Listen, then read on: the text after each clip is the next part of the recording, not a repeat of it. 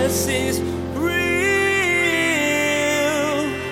There's power in your name. We find hope when we trust in your ways. We need you. And Jesus is real. What I have found is that people oftentimes are really easy to confess their sins when they first believe in Jesus, but the longer you walk with Jesus, there's a group of people who struggle to confess their sins because they feel shame, because Christians shouldn't do that. And I'm here to tell you, you need Jesus as much today as on the day that you got saved. Christians should be the most likely to say, I failed at that, because when you get saved, it doesn't mean you're a good Christian. It means you got saved. Shame is a dangerous thing. It robs us of joy and peace and can make us into someone we aren't. We want to hide from people because we're positive that they see our flaws the same way that we do. But the Bible tells us that there's a different way to behave when we sin. Pastor Daniel's teaching today will show you how. Using the example of the prophet Daniel, you'll learn to confess your sins to God and walk in God's forgiveness. Now here's Pastor Daniel in Daniel chapter 9 as he continues his message, Breakthrough Prayer. Jesus is real. Now you think about this. Daniel was a young Jewish man, wise. In his early life, he was being nurtured to be a ruler in Israel. And sure enough, as a teenager, the Babylonians come on in, everything gets destroyed, they conquer everything. And Daniel, we know his friends come in as Shadrach, Meshach, and Abednego. These guys were taken from Jerusalem and they were living in Babylon. And Daniel had been advising the Babylonian rulers and now the Medo-Persian rulers for his entire life. His whole life's been lived in Babylon. But even though he's not in Jerusalem, he's still reading God's word and he remembers, hey, Jeremiah said that we were going to be in Babylon for 70 years. And so what does he do? It says, verse 3, then I set my face toward the Lord God to make requests by prayer and supplications with fasting, sackcloth, and ashes. And I prayed to the Lord. See, Daniel let the circumstances of his life and the word of God drive him into prayer. He's seeing what's going on in the world, and he's seeing what's going on in God's word, and he's allowing that now to lead him to seek after God in prayer. And I just simply want to encourage you to do the exact same thing. My friends, we are surrounded by the circumstances of the world unlike anything that has ever happened in history. Something happens on the other side of the globe, and you and I find out about it with video almost instantaneously. So we are more cognizant and aware of what's going on in the world now than anyone else. I mean, you think about something like the Electoral College. I don't want to get in politics. You talk about politics, everyone loses their brains. But the idea of the Electoral College, the reason they had that was before we had computers and they wanted to elect an elected official like a president, you need to get all the votes from all the people. They didn't have planes, trains, and automobiles. They couldn't send an email. Smoke signals wouldn't work. Carrier pigeons wouldn't get it there. So they needed a way to get the information there quickly, or else it would take you 50 years to find out who the next president was. It's funny how now with all of our technology, it's still taking us a long time, but that's a different discussion for another day. But the whole idea is we are so aware of what's going on in the world. But unfortunately, the way our culture works and the way we work is rather than letting the circumstances of the world drive us to prayer, it drives us to frustration. Which is exactly what the enemy wants, because when the people of God are frustrated, they're not salt, they're not light, they're not saying, God, what are you doing and how can I be involved? So we need to stop letting the news frustrate us and start letting it drive us to prayer. And we need God's word to do the same thing. When you read the word, you should take what you're reading and turn it to prayer. Say, Lord, your word just said that I am more than a conqueror through him who loved me. Lord, will you help me to believe that? Lord, your word says that all things work together for good for those who love God, for those who are the called according to his purpose. Lord, help me to believe that. Your word says that you will never leave us nor forsake us. Lord, help us to believe that. Help us to walk in that. Your word says that I can be anxious for nothing, but in everything with prayer and supplication with thanksgiving. Let your request be made known to the Lord, and let the peace of God that surpasses all understanding guard your hearts and minds in Christ Jesus. Lord, you know I'm anxious, but your word says I should be anxious for nothing. Will you help me now? Lord, will you lead me? Will you teach me? And that's just me just picking, I think I just picked 4 verses out of God's word, 66 books. Let God's word, let it lead you into prayer. Now, I don't want to miss this before I move on. My friends, when you read things in the word that you don't understand, that's the best time to pray. Because God is infinite and we are finite. So the fact that in God's word there are things you don't understand should not be surprising to you. That's normal because none of us understand everything about everything. Can I get an amen? The number of things I do not understand are extraordinary. And each day as I get older, I realize more and more of all the stuff that I don't understand. And the longer I'm married, the more I realize I never understood anything. No, I'm just kidding. My bride is so sweet, but it's so funny, man. It's like, I had no clue. I did not know. And so the fact that you don't understand what's in God's word, that should be normal. Because God is God and God is leading us and we're growing. And so when you don't understand, say, God, I don't understand what this means. Lord, will you teach me? Will you unpack this for me? And what we find with Daniel here is as he is being led into the deep, and I love this, he says in verse 3, he set his face toward the Lord God. Now I love that. Think about the descriptive nature of God's word. Prayer is you set your face towards God. How many of you have raised kids and you're talking to your kids and your kids are not looking at you?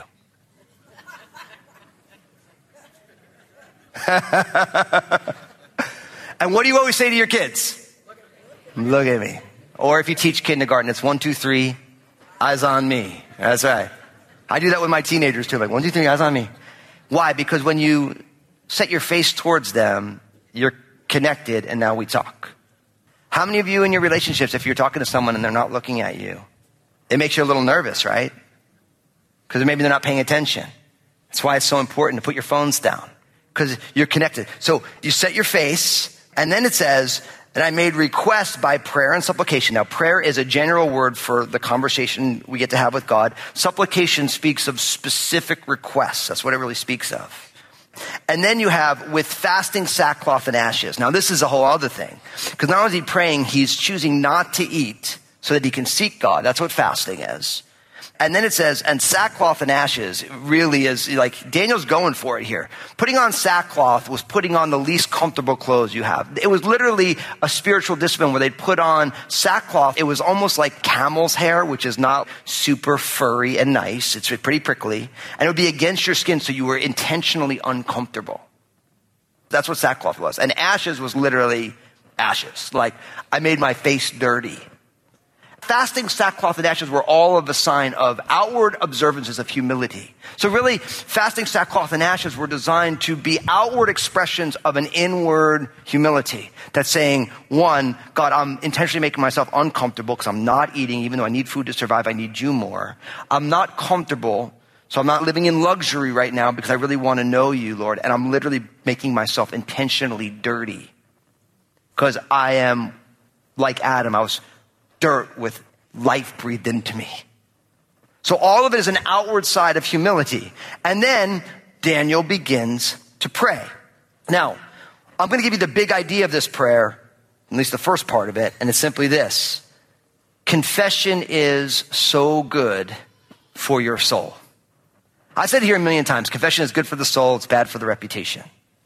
And really what we find here is Daniel is confessing the sins of the people to God. Let me read it to you. Picking up in verse 4, it says, O Lord, great and awesome God, who keeps his covenant and mercy with those who love him and with those who keep his commandments. We have sinned, verse 5, and committed iniquity. We have done wickedly and rebelled, even by departing from your precepts and your judgments. Neither have we heeded your servants, the prophets, who spoke in your name to our kings and to our princes and to our fathers and all the people of the land. Verse 7, O Lord, righteousness belongs to you, but to us shame of face, as it is this day, to the men of Judah, to the inhabitants of Jerusalem and all Israel, those near and those far off in all the countries in which you have driven them, because of the unfaithfulness with which we have committed against you.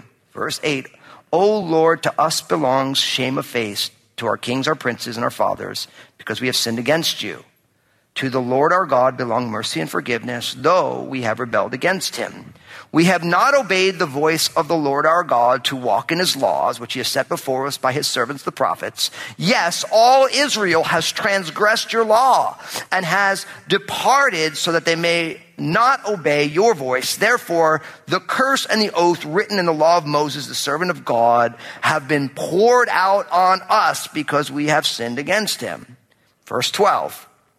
And he has confirmed his words which he spoke against us and against our judges who judged us by bringing upon us a great disaster. For under the whole heaven such has never been done as what has been done to Jerusalem. As it is written in the law of Moses, all this disaster has come upon us, yet we have not made our prayer before the Lord our God that we might turn from our iniquities and understand your truth. Therefore, the Lord has kept the disaster in mind and brought it upon us, for the Lord our God is righteous in all the works which he does, though we have not obeyed his voice. Verse 15, and now, O Lord our God, who brought your people out of the land of Egypt with a mighty hand and made yourself a name, as it is this day, we have sinned, we have done wickedly. We almost never hear people talk the way Daniel is talking here. Because over and over and over again, Daniel is owning not only his own garbage, but the garbage of all the people of Israel. In these verses, 4 times Daniel specifically acknowledges the sinfulness of the people. Verse 5, verse 8, verse 11, and verse 15. Literally in 11 verses, there is 4 specific declarations of we have sinned, we have rebelled. Your word said this, we did the opposite. You are righteous, we deserve shame. And my friends, confession is good for the soul because the word confession in the Greek language literally means to say the same thing as what God has already said. And there is nothing more freeing for you and I when we are able to say, I have failed. I have done wrong. God, your word says I should love and I haven't. Your word says I should be patient and I'm not. Lord, your word says I should be kind and I'm kind of a jerk before I drink coffee in the morning. Whatever the thing is, you and I learning how to own our life is so healthy for your soul because everything else is a blame shift away from our ownership of who we are. And I'm here to tell you, we are all living in the soup of our culture that says none of it is my fault. This was all done to me. And I'm here to tell you, as horrible as things are, we all have been raised in a world that is befelled by sin. All of us. Now, there are some extreme cases with some extreme injustice. I don't want to minimize that. But all of us are overcomers because none of us were raised in a perfect environment with perfect parents. None of us had all the opportunities in the world. All of us have failed, have been hurt by people. That's true for all of us. And our culture is designing people to say, it's not my fault, it's their fault. And I'm here to tell you that is as old as the Garden of Eden. That's not new. You guys remember the Garden of Eden, right? When Adam and Eve ate, Adam blamed who? Eve. Really, he blamed God for giving him Eve. How pernicious is that? Lord, it's the woman you gave me. I didn't do that. You brought her here. You know? So he blames God and he blames Eve. And who does Eve blame? The serpent. And of course, there was no one else there. So as I like to say, the serpent was left with the hot potato. I'm not trying to minimize the fact that lousy things happen. There's lousy systems, we had lousy parents, lousy environment, bad stuff goes on, that's true. But at some point you have to say, yes, bad stuff went on, but Lord, I chose to do a lot of stuff. I chose to do that. I was talking to my kids about this, and we were talking about smoking. And I said to them, listen, when I was a kid, I didn't know Jesus, I smoked a whole lot. I'm like, so if I end up with lung cancer, I can't blame anybody. I did it to myself. And I did it. Like, I'm not going to be like, oh God, why'd you do this to me? No, I did that. I chose that. And I believe that the people of God should be very comfortable confessing our sins because our entire faith is predicated on the fact that we are imperfect and we are sinners in need of a Savior. And what I have found is that people oftentimes are really easy to confess their sins when they first believe in Jesus, but the longer you walk with Jesus, there's a group of people who struggle to confess their sins because they feel shame, because Christians shouldn't do that. And I'm here to tell you, you need Jesus as much today as on the day that you got saved. Christians should be the most likely to say, I failed at that.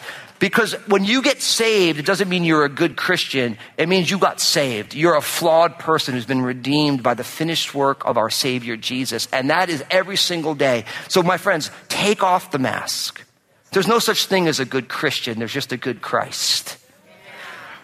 There's no such thing as I got it all together. Jesus has it all together, and all of us are getting worked on. We're all reno projects. We got mold in the crawl space. It's just what it is. Some of you should go check your crawl space. That's a random reference. Just go check your crawl space. If you got mold there, get it remediated in Jesus' name. Proverbs chapter 28, verse 13 says it this way: he who covers his sins will not prosper, and whoever confesses and forsakes them will have mercy.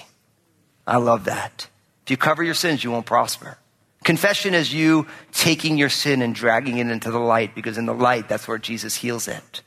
Listen to 1 John chapter 1, verses 8 and 9. It says, if we say that we have no sin, listen to this.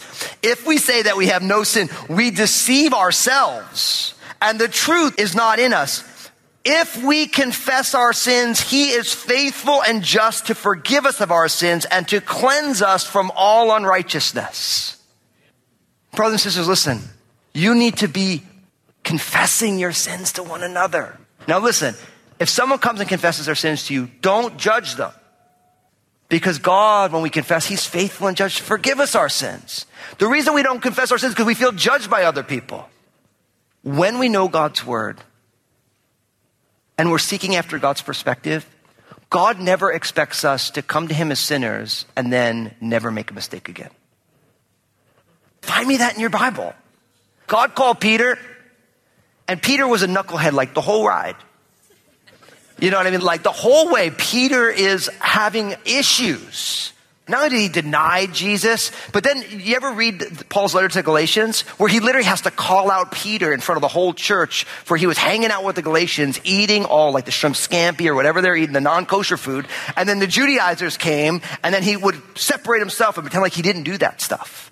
And literally Paul says, I called him a hypocrite to his face. And someone's like, gosh, I can't believe Peter was a hypocrite. Yes, you can, because you're a hypocrite. And so am I. All of us struggle in certain moments to live into what we know to be the truth. And the beauty of the body of Christ is not that we have it all together. It's that we know that in a place of grace, where the grace of God exists, we can be real. I'm here to tell you, there's no perfect marriage in this sanctuary, in this church. There is no perfect person except for Jesus. There's nobody who doesn't have any struggles or doubts or fears. So when someone has struggles, we should acknowledge that, because we understand that we all have struggles. Everybody has doubts. Everybody makes mistakes. That's the gospel. And God's tool that he gives us to become more like Jesus is confession. Say, listen, I failed here. I know that that's not what God wants, but I did it anyway. Will you pray for me? Will you forgive me for the pain that it's caused? I want to change, but I can't do it alone. I need your prayers. I need your support. I need your help. Confession is good for the soul. It's really good for the soul. So let's be people who confess first to God and then to one another. Because the person who covers their sins won't prosper. But whoever confesses and forsakes them will have mercy. And don't miss that. Confesses and what? And forsakes it. But I'm here to tell you, it goes in that order. You confess it, and then the process starts of changing your heart so that you don't want to do those things anymore. You see the error of it. You see the pain it creates. You see the spiritual struggle that it creates. All those things. So we have confession here. Now, what's beautiful here is then as we move into verse 16 here in Daniel chapter 9, look at what happens next. It says, O Lord, according to all your righteousness, I pray, let your anger and your fury be turned away from your city, Jerusalem, your holy mountain, because For our sins and for the iniquities of our fathers, Jerusalem and your people are a reproach to all those around us. Now therefore, our God, hear the prayers of your servant and his supplications, and for the Lord's sake, cause your face to shine on your sanctuary, which is desolate.